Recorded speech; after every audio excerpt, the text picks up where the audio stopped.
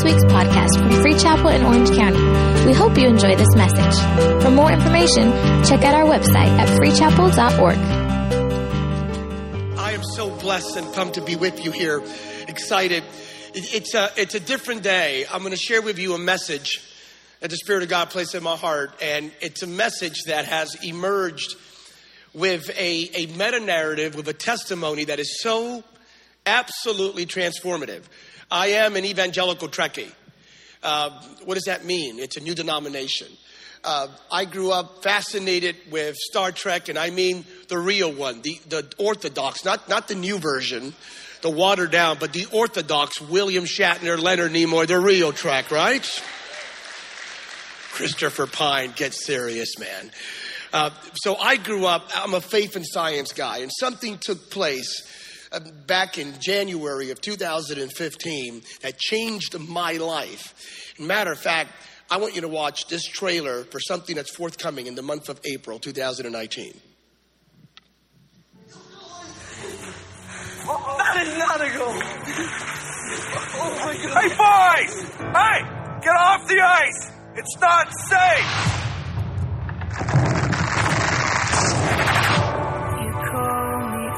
The three boys, they fell through the ice. You gotta send help now. A 14-year-old St. Charles boy who spent 15 minutes underwater after falling through the ice of Lake St. Louise has made a recovery no one could explain. There's still one down there. We're gonna do everything we can. I got a call that my son had fallen through the ice. Come on, stay with me. I walked out to his hospital bed and I just started to pray. Holy Spirit, please don't take my son. I will call upon your name. There's still power in the name of Jesus. Now, how is that tangential to what I'm going to share right now? It's the medical industry and the medical community in a very serious circumstance that took place in January of 2015. A young boy, 14 years of age, drowned. He was medically certified dead for over an hour, approximately 1 hour and 8 minutes. It's the only medically verifiable, I'm giving it away. But it's so compelling, the story, that 20th Century Fox picked it up. I have a great friend, one of my best buddies is a man named Devon Franklin. And I just pitched the idea. We did our due diligence. The legal departments did their due diligence. And at the end of the day, the miracle was even more compelling. Just the power of God alive and well. Signs and wonders still happen today. They really do. And so then we recruited, there's this up-and-coming basketball player who saw it and said, I'm on board, some guy named Steph Curry. And so he's actually serving as executive producer with yours truly. And so I want you to make sure Easter week you participate in this narrative. But here it is. Let me share with you what God's Spirit placed in my heart. John chapter 5. It's all going to come full circle in a few minutes here. John chapter 5. Afterward, Jesus returned to Jerusalem for one of the Jewish holy days. Inside the city near the sheep gate was the pool of Bethesda with 5 covered porches. Crowds of sick people, blind, lame, or paralyzed, lay on the porch waiting for a certain movement of the water. For an angel of the Lord would come from time to time and stir up the water. The first person to step in would receive healing. One of the men lying there had been sick for 38 years. I'm going to illustrate this here. When Jesus saw him and knew he had been ill for a long time, he asked him, would you like to get well? If you do the Greek exegete on the passage, do you want what I have for you? I can't, sir, the sick man said, for I have no one to put me into the pool when the water bubbles up. I always miss my turn. Someone else gets there ahead of me. Jesus told him, stand up, pick up your mat, and walk. Instantly, the man was healed. He rolled up his sleeping mat and began walking. But here it is. But this miracle happened on the Sabbath. But it happened on the Sabbath. In the next few minutes, I want to share with you on the subject matter. But it happened on the Sabbath when God makes it happen when it's not supposed to happen. Let me say that one more time. But it happened on the Sabbath when God makes it happen when it's not supposed to happen. The subtext would be, you are next. You are next. Touch your neighbor, the one you like the most, and tell him you are next.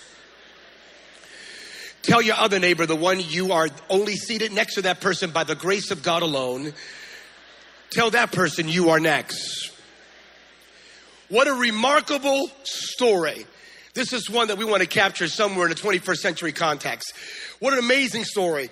We have this conduit of miracles by which on occasion heaven would touch earth and the waters would be stirred. The first person who would step into the corresponding waters would receive healing. But this man right next to the waters for 38 years sick. Now we're not privy to how many years he was next to this pool. But we know that for 38 years he was paralyzed. And he would always miss his turn. And he was explicit about it. He was dependent on someone else. The 7th verse. Every time the waters bubble up, there's no one around to put me into the waters. The broken, the lame, the sick folk. 38 years missing turns because he depended on other people. He depended on others for his breakthrough, for his healing, and for his miracle. Here it is. When you depend on others more than you depend on God, you will never see the fullness of what God has purposed for your life. But on the Sabbath, ask yourself, who are you depending on? When you depend on others more than you depend on God, perpetual paralysis will define you. Now, I want you to hear me. We depend on others. We depend on, oh man, Señor, ayúdame, Padre, en nombre de Jesús Nazaret. We depend. We're depending right now in the 21st century context in this nation. We are depending on government and political institutions to teach our children values of what is right and what is wrong. We live in a time of moral relativism, of cultural decadence, of spiritual apathy, ecclesiastical lukewarmness in many sectors of the kingdom. We can't listen. God bless Uncle Sam, but we can't depend on Uncle Sam to teach our children what is right and what is wrong. That's up to you. That's up to you, a Christ follower, your family. And I say this respectfully. Why? Because Uncle Sam may be our uncle, but he will never be our Heavenly Father. Psalm 62 verse 5. I depend on God alone. On the Sabbath, ask yourself, who are you depending on? But on the Sabbath, rebuke paralysis. Crowds of sick people, blind, lame, or paralyzed, lay on the porch waiting for a certain movement of the water. The condition is paralysis. To be paralyzed is to lack mobility and action, to be in a perpetual state of stagnation. And here's the revelation. We have all suffered from paralysis. Every single person here. Every single person here online in our different campuses. Not physical, but spiritual, emotional, financial, relational. Some of you right now listening to this message may find yourself just like this man. No mobility, a lack of action, a lack of movement. Paralyzed what, Mr. Preacher Man? Paralyzed integrity, paralyzed faith, paralyzed dreams, paralyzed destiny, paralyzed family members, paralyzed ministries, paralyzed anointing, paralyzed joy, paralyzed peace, paralyzed future, paralyzed worship. Paralyzed by what? What brings about paralysis? Sin. That's politically incorrect. Sin. Sin paralyzes. Failure, fear, the past, shame, religious condemnation, self-pity, a perpetual victimization mentality, erroneous thoughts, abuse, broken relationships, unforgiveness and unbelief. Paralyzed by the constant need to be affirmed and validated. Like. Paralyzed by fear. Paralyzed by fear of what? A fear of windows. Of what you see in the outside world. A fear of mirrors of what you see within yourself. Paralyzed by permitting others to define us. Others' opinions of us. What others say about us. The enemy of grace, truth, and love desires to paralyze our future by attaching nomenclatures and descriptors that do not line up with God's prophetic destiny and purpose. We live in a day and age where people are paralyzed by a lack of viable, measurable identity. So its definitions, we're paralyzed by nomenclatures. Oh, we must know who we are to repudiate every vestige of paralysis. We begin to push back on paralysis when we understand who we truly are in Christ. So who are you? What defines you? Are you defined by your past? Are you defined by your circumstances? Are you defined by what others say about you? Here's the great news: when what took place on the cross, Christ defines you. You, and I mean you are not defined by what surrounds you. You are defined by God's Spirit inside of you. You are not defined by your circumstance. You are defined by His covenant. You are not defined by the hell you're going through. You're defined by the heaven you're going to. You're not defined by your failures. You're defined by His forgiveness. For all of my Facebook, Twitter, and Instagram brothers and sisters, you're not defined by the likes of many. You're defined by the love of one. And for all the religious folk, you're not even defined by what you do for God. You're defined by what God already did for you. The cross, the empty tomb, the upper room. You're defined by the Father, the Son, and the Holy Spirit. You're defined by Galatians 2:20. My old self has been crucified with Christ. It is no longer I who lives, but Christ lives in me. Jesus defines you. Let me say it again for the hearing impaired. Jesus defines you. The blood of Jesus defines you. The word of Jesus defines you. The Spirit of God defines you. Paralyzed. Right now we live, oh man, we are paralyzed by the word hyper. Hyperbole. Hypertolerance. Hyperintolerance. Hypersensitivity. And there is this idea, particularly in the context of this emerging 21st century reality, where we are paralyzed by this, how can I put this? Oh, Lord help me. There's a hashtag for everything, man. Everyone's a victim. And there are legitimate causes that require prophetic biblical activism to bring down all the vestiges of injustice. But the idea that you are a perpetual victim, the idea that you are born and you die a victim. The idea, oh, I'm offended here. Everything is easily offendable.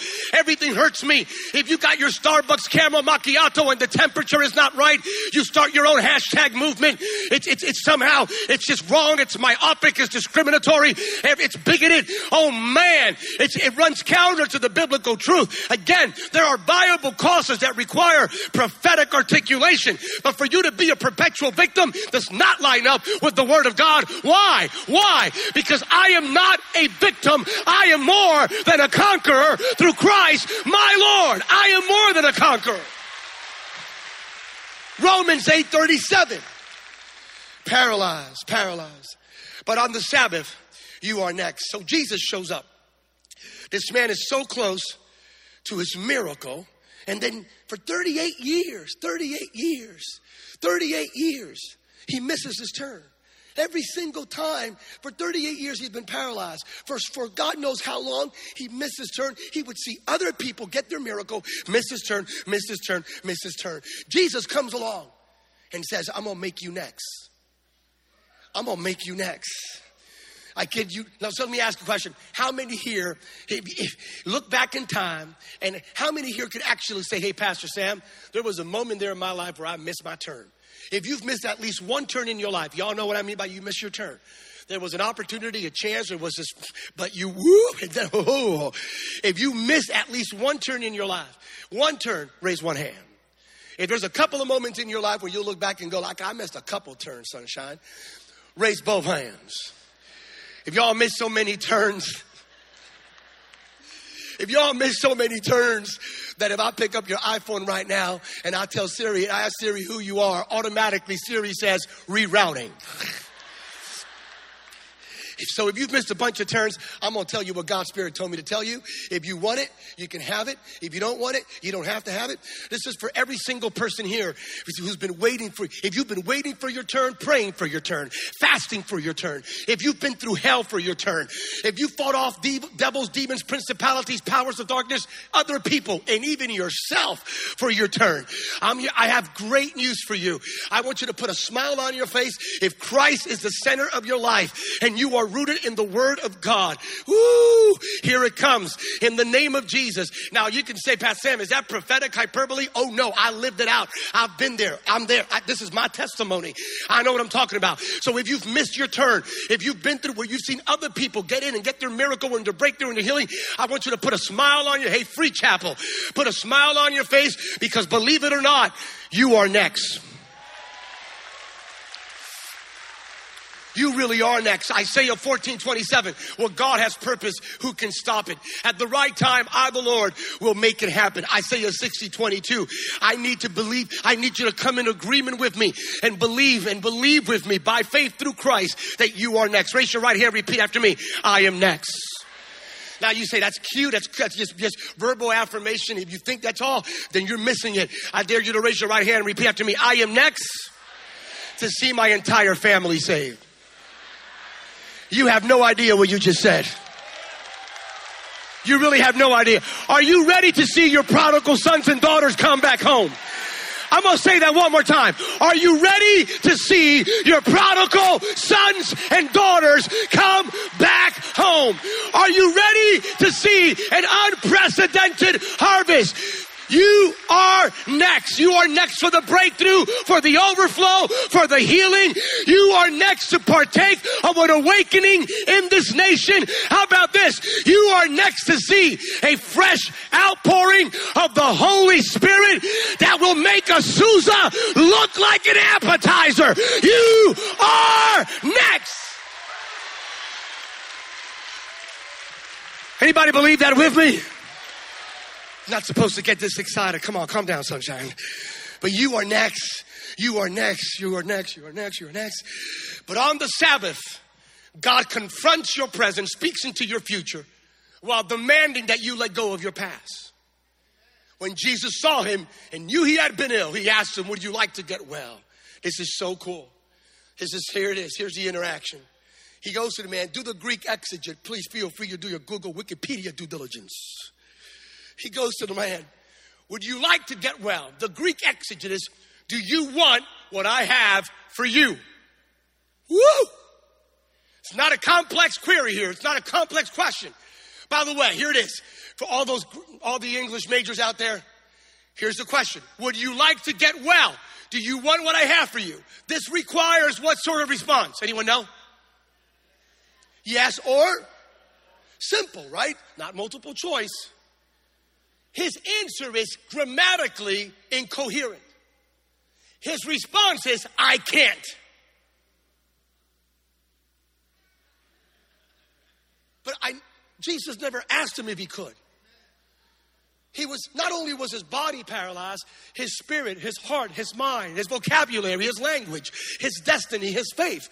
It went beyond physical paralysis. Let me speak to you parenthetically. Hey, sunshine, I'm asking you if you want what I have for you. Obviously, I'm not asking you if you could. If you could, you wouldn't be here right now. You got to get over yourself. You're full of yourself. Your paralysis is physical, but it's primarily spiritual, because your faith, what faith? It's not about it's not about your ability. It's about my anointing. It's not about your potential. It's about my power. So get over yourself. So I love this, by the way. The next thing that happens is pretty amazing. It's pretty amazing because Jesus comes along. And this is a great moment for me. He comes along. He says, I can't. Watch the next thing that happens. Jesus tells the man to do what? Now stop it. You got to go back to the Greek exegete. The passage is not just stand up. It's not like, oh, well, if you're inclined to stand up. If there's a little piece of faith in you, sunshine, for you to stand up, y'all stand up right now. No. Matter of fact, in the Greek exegete, it's a military command. You missed it. Jesus didn't ask him to stand up. Jesus told him to stand up. You missed that. Matter of fact, if you do it, oh boy. In other words, I'm going to buy. Jesus, he said, I can't. Jesus easily could have done this. You can't? I'm out of here. You have no faith. I'm out. Deuces were gone. But he did not. Jesus stuck around and he did something brilliant. Great. He's done it for me. He said, I can't. Jesus ignored the foolishness that came out of his mouth and still told him to stand up. Samuel Rodriguez is grateful for every single time Jesus bypassed the nonsense that came out of my mouth and still told me to stand up. Are you with me right now? Jesus basically said, I'm going to ignore what's coming out of your mouth because my purpose for your life trumps the nonsense coming out of your mouth. So I'm not even going to speak to you. I'm going to bypass the bureaucracy. I'm going to speak to my purpose inside of you. I'm not asking you to stand up. I'm not recommending for you to stand up. I am ordering you in my name to stand up. Woo! Ooh, oh. And sometimes God will tell you to stand up, not for your sake, but for the sake of your children and your children's children. For it is God who is effectively at work in you, both to will and to work for his good pleasure. Philippians 2:13. But by the grace of God, I am what I am. 1 Corinthians 15:10. God wants to move in you. He wants to move with you. He wants to move through you. And God does not want to renovate your past. He wants to release your future. It's stand up, stand up, stand up, stand up. So he told him to stand up, stand up. He spoke to his destiny, to his purpose. He spoke to his future. Oh boy, here we go. Here's what I want to tell you to do. Matt, how is this lined up? Let me have Joyce and Jason.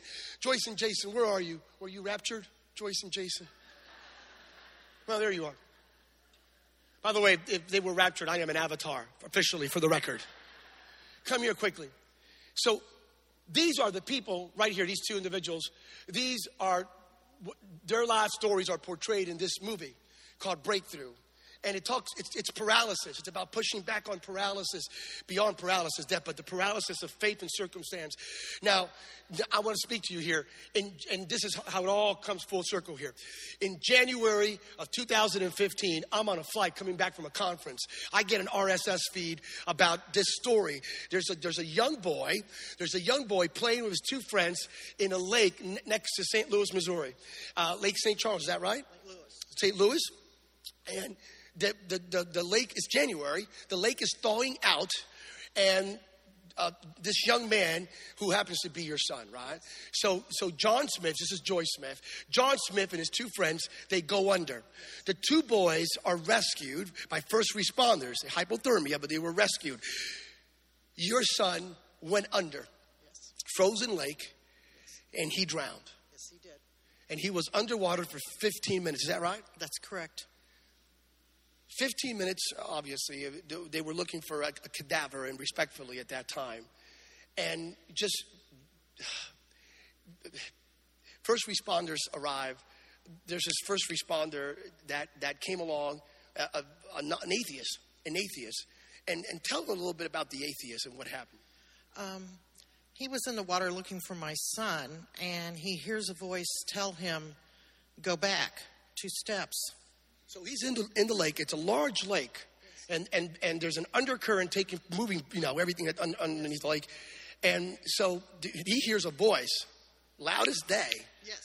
He thought it was his chief from on the shore telling him to go back, but it wasn't. To go back. So it's an atheist now. Yes. So here it is. Your boy finally, when he goes back, hits the body and brings it up 15 minutes underwater. Of course, that means he was dead. And they do everything they have to do. And now they're en route to the hospital. They're in the hospital over an hour, approximately an hour and 8 minutes. You arrive. You get a call. You get a text. You arrive. So when you arrive in the hospital room, and everything, there's paralysis. There is complete paralysis there. Now, this is the crazy stuff. Your son, tell me about your son, about how your son, the whole experience. Why did you believe that God had purpose yet, even after an hour and 8 minutes? What about it? He was my gift from God. We prayed for him for 17 years before we got him. And I knew that God was not going to take our gift back. And so on the way to the hospital, as I was crying out to God, I just got this peace and assurance that God was going to take care of this. I didn't know how he was going to do it, but I knew that he was not going to take my son. So you arrived at the hospital. Yes. Now, when she arrived at the hospital, this is Pastor Jason. He liked his Pastor, he's a rock star. So she comes in. This is Joy Smith, man. Right. I mean, this is this beautiful, shy, wonderful woman. She walks in. This is what I read. I'm on a flight. Yeah. I'm on a flight, and I get this feed that says, woman enters emergency room, yells, everyone in the emergency corridor hears it. Not the room, but the floor. Right. I can't imagine her yelling in such a way that everyone in it said floor, not room. Right. The entire emergency room floor of the hospital heard her yelling. So was she yelling like, my son is dead? I can't believe this. What did she yell that was just, that made secular news, not Christian news, secular news, and it went viral? What did she yell? She walked into the room and she yelled, Holy Spirit, bring my son back. She yelled. And she yelled. I mean, the woman raised her volume. Just a desperate mom. You were coming back from that time you were doing a Bible study. What was that? Beth Moore's Believing God. God never does anything by accident. Your life is planned. There's a purpose for us, and he sets it open, and he's opening up doors for you. He had opened up the door for believing God. And in that, we were learning that every day, I believe God is who he says he is. I believe God can do what he can say can do, and I'm believing God. That was the premise that I was walking in to this hospital room to talk. Yeah, but my question is, my faith and science thing again, these theological roots. Why couldn't you just pray silently inside your mind? Some sort of kumbaya, politically correct, acquiesce, comfortable, non-combative, confrontational. Why did you have to raise your volume where absolutely everyone heard it? Because our words are profound. They are profound because we come from a God that's omnipotent. And so because we were created in his image, we have profound words to say. And I wanted God to hear and be bold before him with what I was asking. We're not creating a doctrine of being loud, but ladies and gentlemen, it's time for us to raise our volume. No, I kid you not. It's time for the church to raise her volume. Her son, he was 14 years old. There's a generation that's dying, a generation that's paralyzed. It's time for the church to stop playing kumbaya Christianity, and it's time for us to raise our volume. She walked in there and she said, there is still power in the name of Jesus. Hey, Free Chapel, there is still power in the name of Jesus. We really need to raise our volume. All right, wait, we gotta hurry. We got minutes here. So you raise your volume, you really, I can't even envision this, by the way, you're raising your volume. And you raise your volume, and so the moment, I say this respectfully, I know it breaks, every time it comes back, it's 1 hour and 8 minutes approximately dead, over an hour dead, certainly, medically verifiable, certified, done. You're crazy. Because you did that, that's what came out of your mouth. So the moment you said, upon the cadaver, Holy Spirit, bring my son back to life. Not 5 minutes later, not 4 minutes later, the moment you said that very moment, the moment you finished making that prayer, what took place? He had a heartbeat immediately.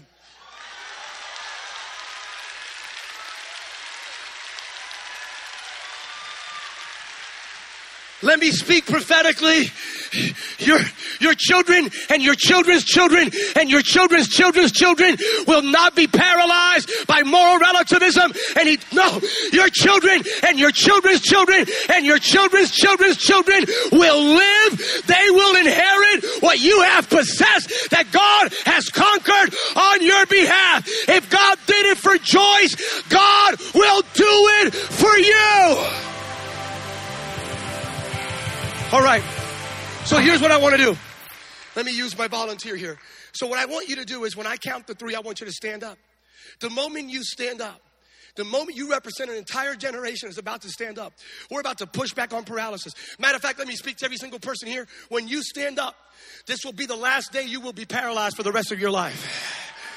I'm going to say that one more time. This is the last day. Your family will be paralyzed. Your faith will be paralyzed. Your integrity will be paralyzed. Your praise will be paralyzed. Your worship will be paralyzed. Your joy will be paralyzed. Your peace will be paralyzed. Your destiny will be paralyzed. I'm going to speak to America right now. Paralysis is coming to an end, for the church is about to rise up and stand up, committed to righteousness, committed to justice in the name of Jesus. So here it is, buddy. When I count to 3, you're standing up. To stand up, by the way, it's antithetical to the circumstances of the paralyzed man. Jesus told him to do what he could not do before. Oh, boy. All right.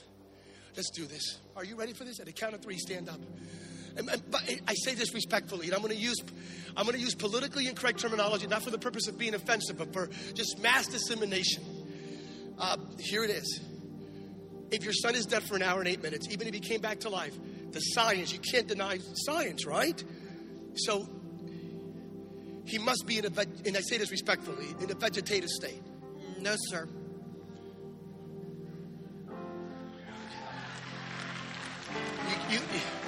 You can't see science says just, and I'm a faith and science guy. I don't find them to be in some sort of dichotomous relationship. But if you don't have oxygen in your brain for X number of minutes, there must be some sort of physical paralysis, right? Or handicap, right? No, sir. Okay, all right. Just be honest here. I mean, and I say this with great respect. He must be in some sort of a wheelchair apparatus. No, sir. All right. Where's your son at right now? He's right here. All right, John Smith. You were dead, but now you live. Because there is power in the name of Jesus. I'm going to count to 3. You're about to stand up. When God assigned me to Free Chapel, I thought about, I have to bring you in here, man. I want you to tell Free Chapel, why are you alive right now? Why are you alive? Because he has a purpose for my life. Do you believe God has a purpose for your generation? Yes, sir. Do you believe when the church stands up, our children and our children's children and our children's children's children's children will never be paralyzed again? Yes, sir. When I count to 3, you're standing up. And it's not just you standing up. The church is about to stand up. The followers of Jesus are about to stand up. Our children and our children's children are about to stand up. Ready? 1, 2, 3. Stand up, John. Stand up. Come here, man. Stand up. Somebody give Jesus a shout of praise.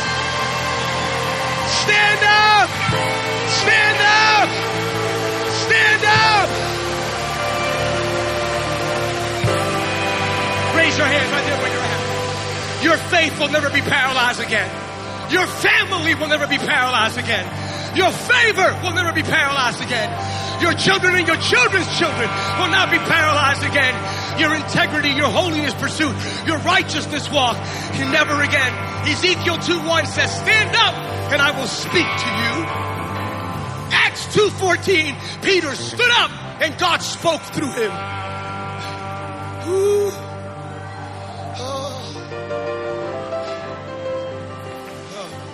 We got seconds here, minutes here. In Jesus' name, anxiety, fear, confusion, depression will never paralyze you again by faith in the name of Jesus. All right. The church, the moment the church stands up, the moment the followers of Christ, committed to the centrality of Christ, to biblical orthodoxy, to biblical truth, those that don't water down the gospel, those that will not quench the spirit. When we stand up, everything changes. Okay, we got to hurry here. John, Mr. Former paralyzed man, Mr. Former dead man, it wasn't just stand up. Jesus could have walked away and said, dude, you're walking, I'm out of here. But he didn't. He looked at him and said, oh, you're up now, huh? Then he said this, so powerful. I was there, man. I lived this. He told him, pick up your mat. Pick up that mat, John. It's critical that you pick up your mat. But on the Sabbath, it behooves you to pick up your mat. Why? Because if you leave that mat behind, if that man would have left his mat behind, there would have been a sense of expectation that one day he could return to that place. You missed it. When you pick up your mat, you are telling heaven and hell, your haters and yourself, I don't live there anymore. I don't live there anymore. I don't live there anymore. Anyone who belongs to Christ has become a new person. The old life is gone. A new life has begun. 2 Corinthians 5:17. Oh, I don't live there anymore. Forget what is behind me. I'm doing my best to reach what is ahead. Philippians 3:13. Let's do this. Raise your right hand. Repeat after me. I sense God. Just repeat after me. I don't live there anymore. And just repeat after me. Say, I don't live in failure anymore. I don't live in sin anymore. I don't live in anxiety anymore. I don't live in chaos anymore. The blood of Jesus says, I don't live there anymore. The Spirit of God says, I don't live there anymore. The Word of God says, I don't live there anymore. I am not who I used to be. In Jesus' name. If you really believe that, give God the best shout you've given Him in 2009. Go ahead.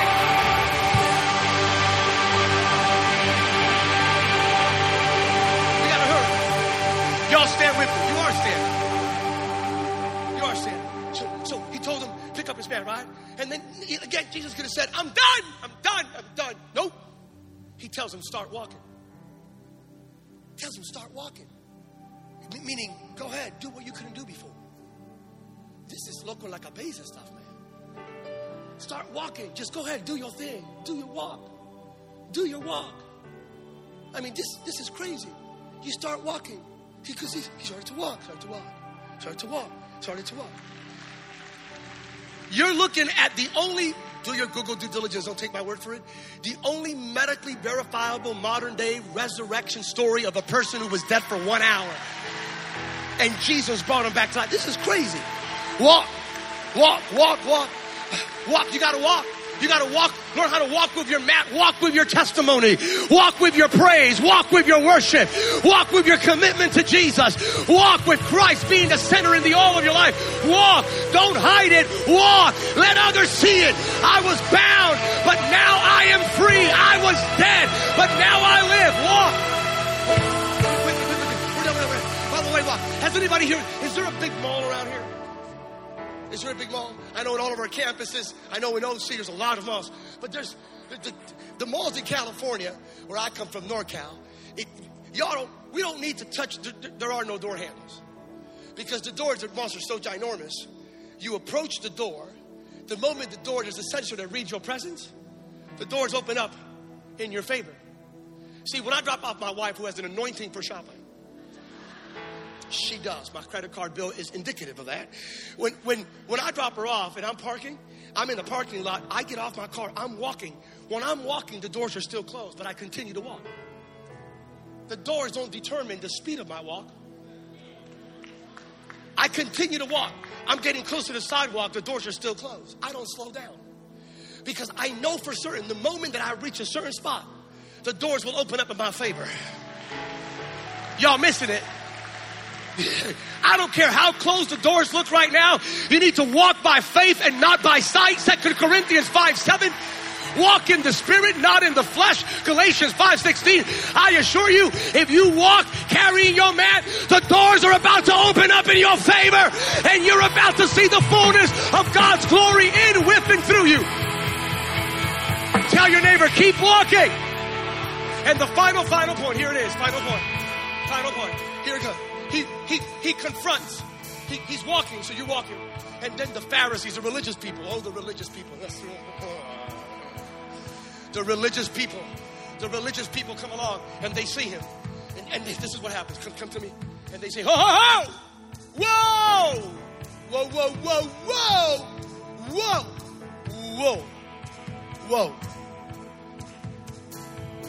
You can't be carrying that on the Sabbath. They could have said, dude, you're walking. Religious people always get upset when God uses those they deem unqualified. Woo! So here it is. I'm done. This is my favorite part. And then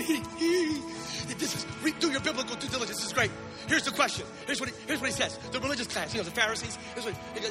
Who gives you the right? Read it. This is the wording. Who gives you the right to carry what you're carrying? That's what they asked him. His answer is one of the greatest answers in all of Scripture. It's the one I use today. It's epic. Here it is. He looks at the Pharisee and says, I'm sorry, you're asking me who gives me the right to carry what I'm carrying? This is classic, baby. This is the one we have to use as a church now. He says, you're asking me who gives me the right to carry what I'm carrying? The one who heals me gives me the right to carry what I'm carrying. No. Are you ready for this? Free Chapel, when they ask you, who gives you the right to preach what you preach? Who gives you the right to believe what you believe? Who gives you the right to worship the way you worship? Who gives you the right to live what you live and teach your children what you're teaching them? You need to tell them, the one who saved me, the one who delivered me, the one who healed me, the one who changed me, Jesus gives me the right. Thank you for listening to this week's podcast. We hope you were blessed.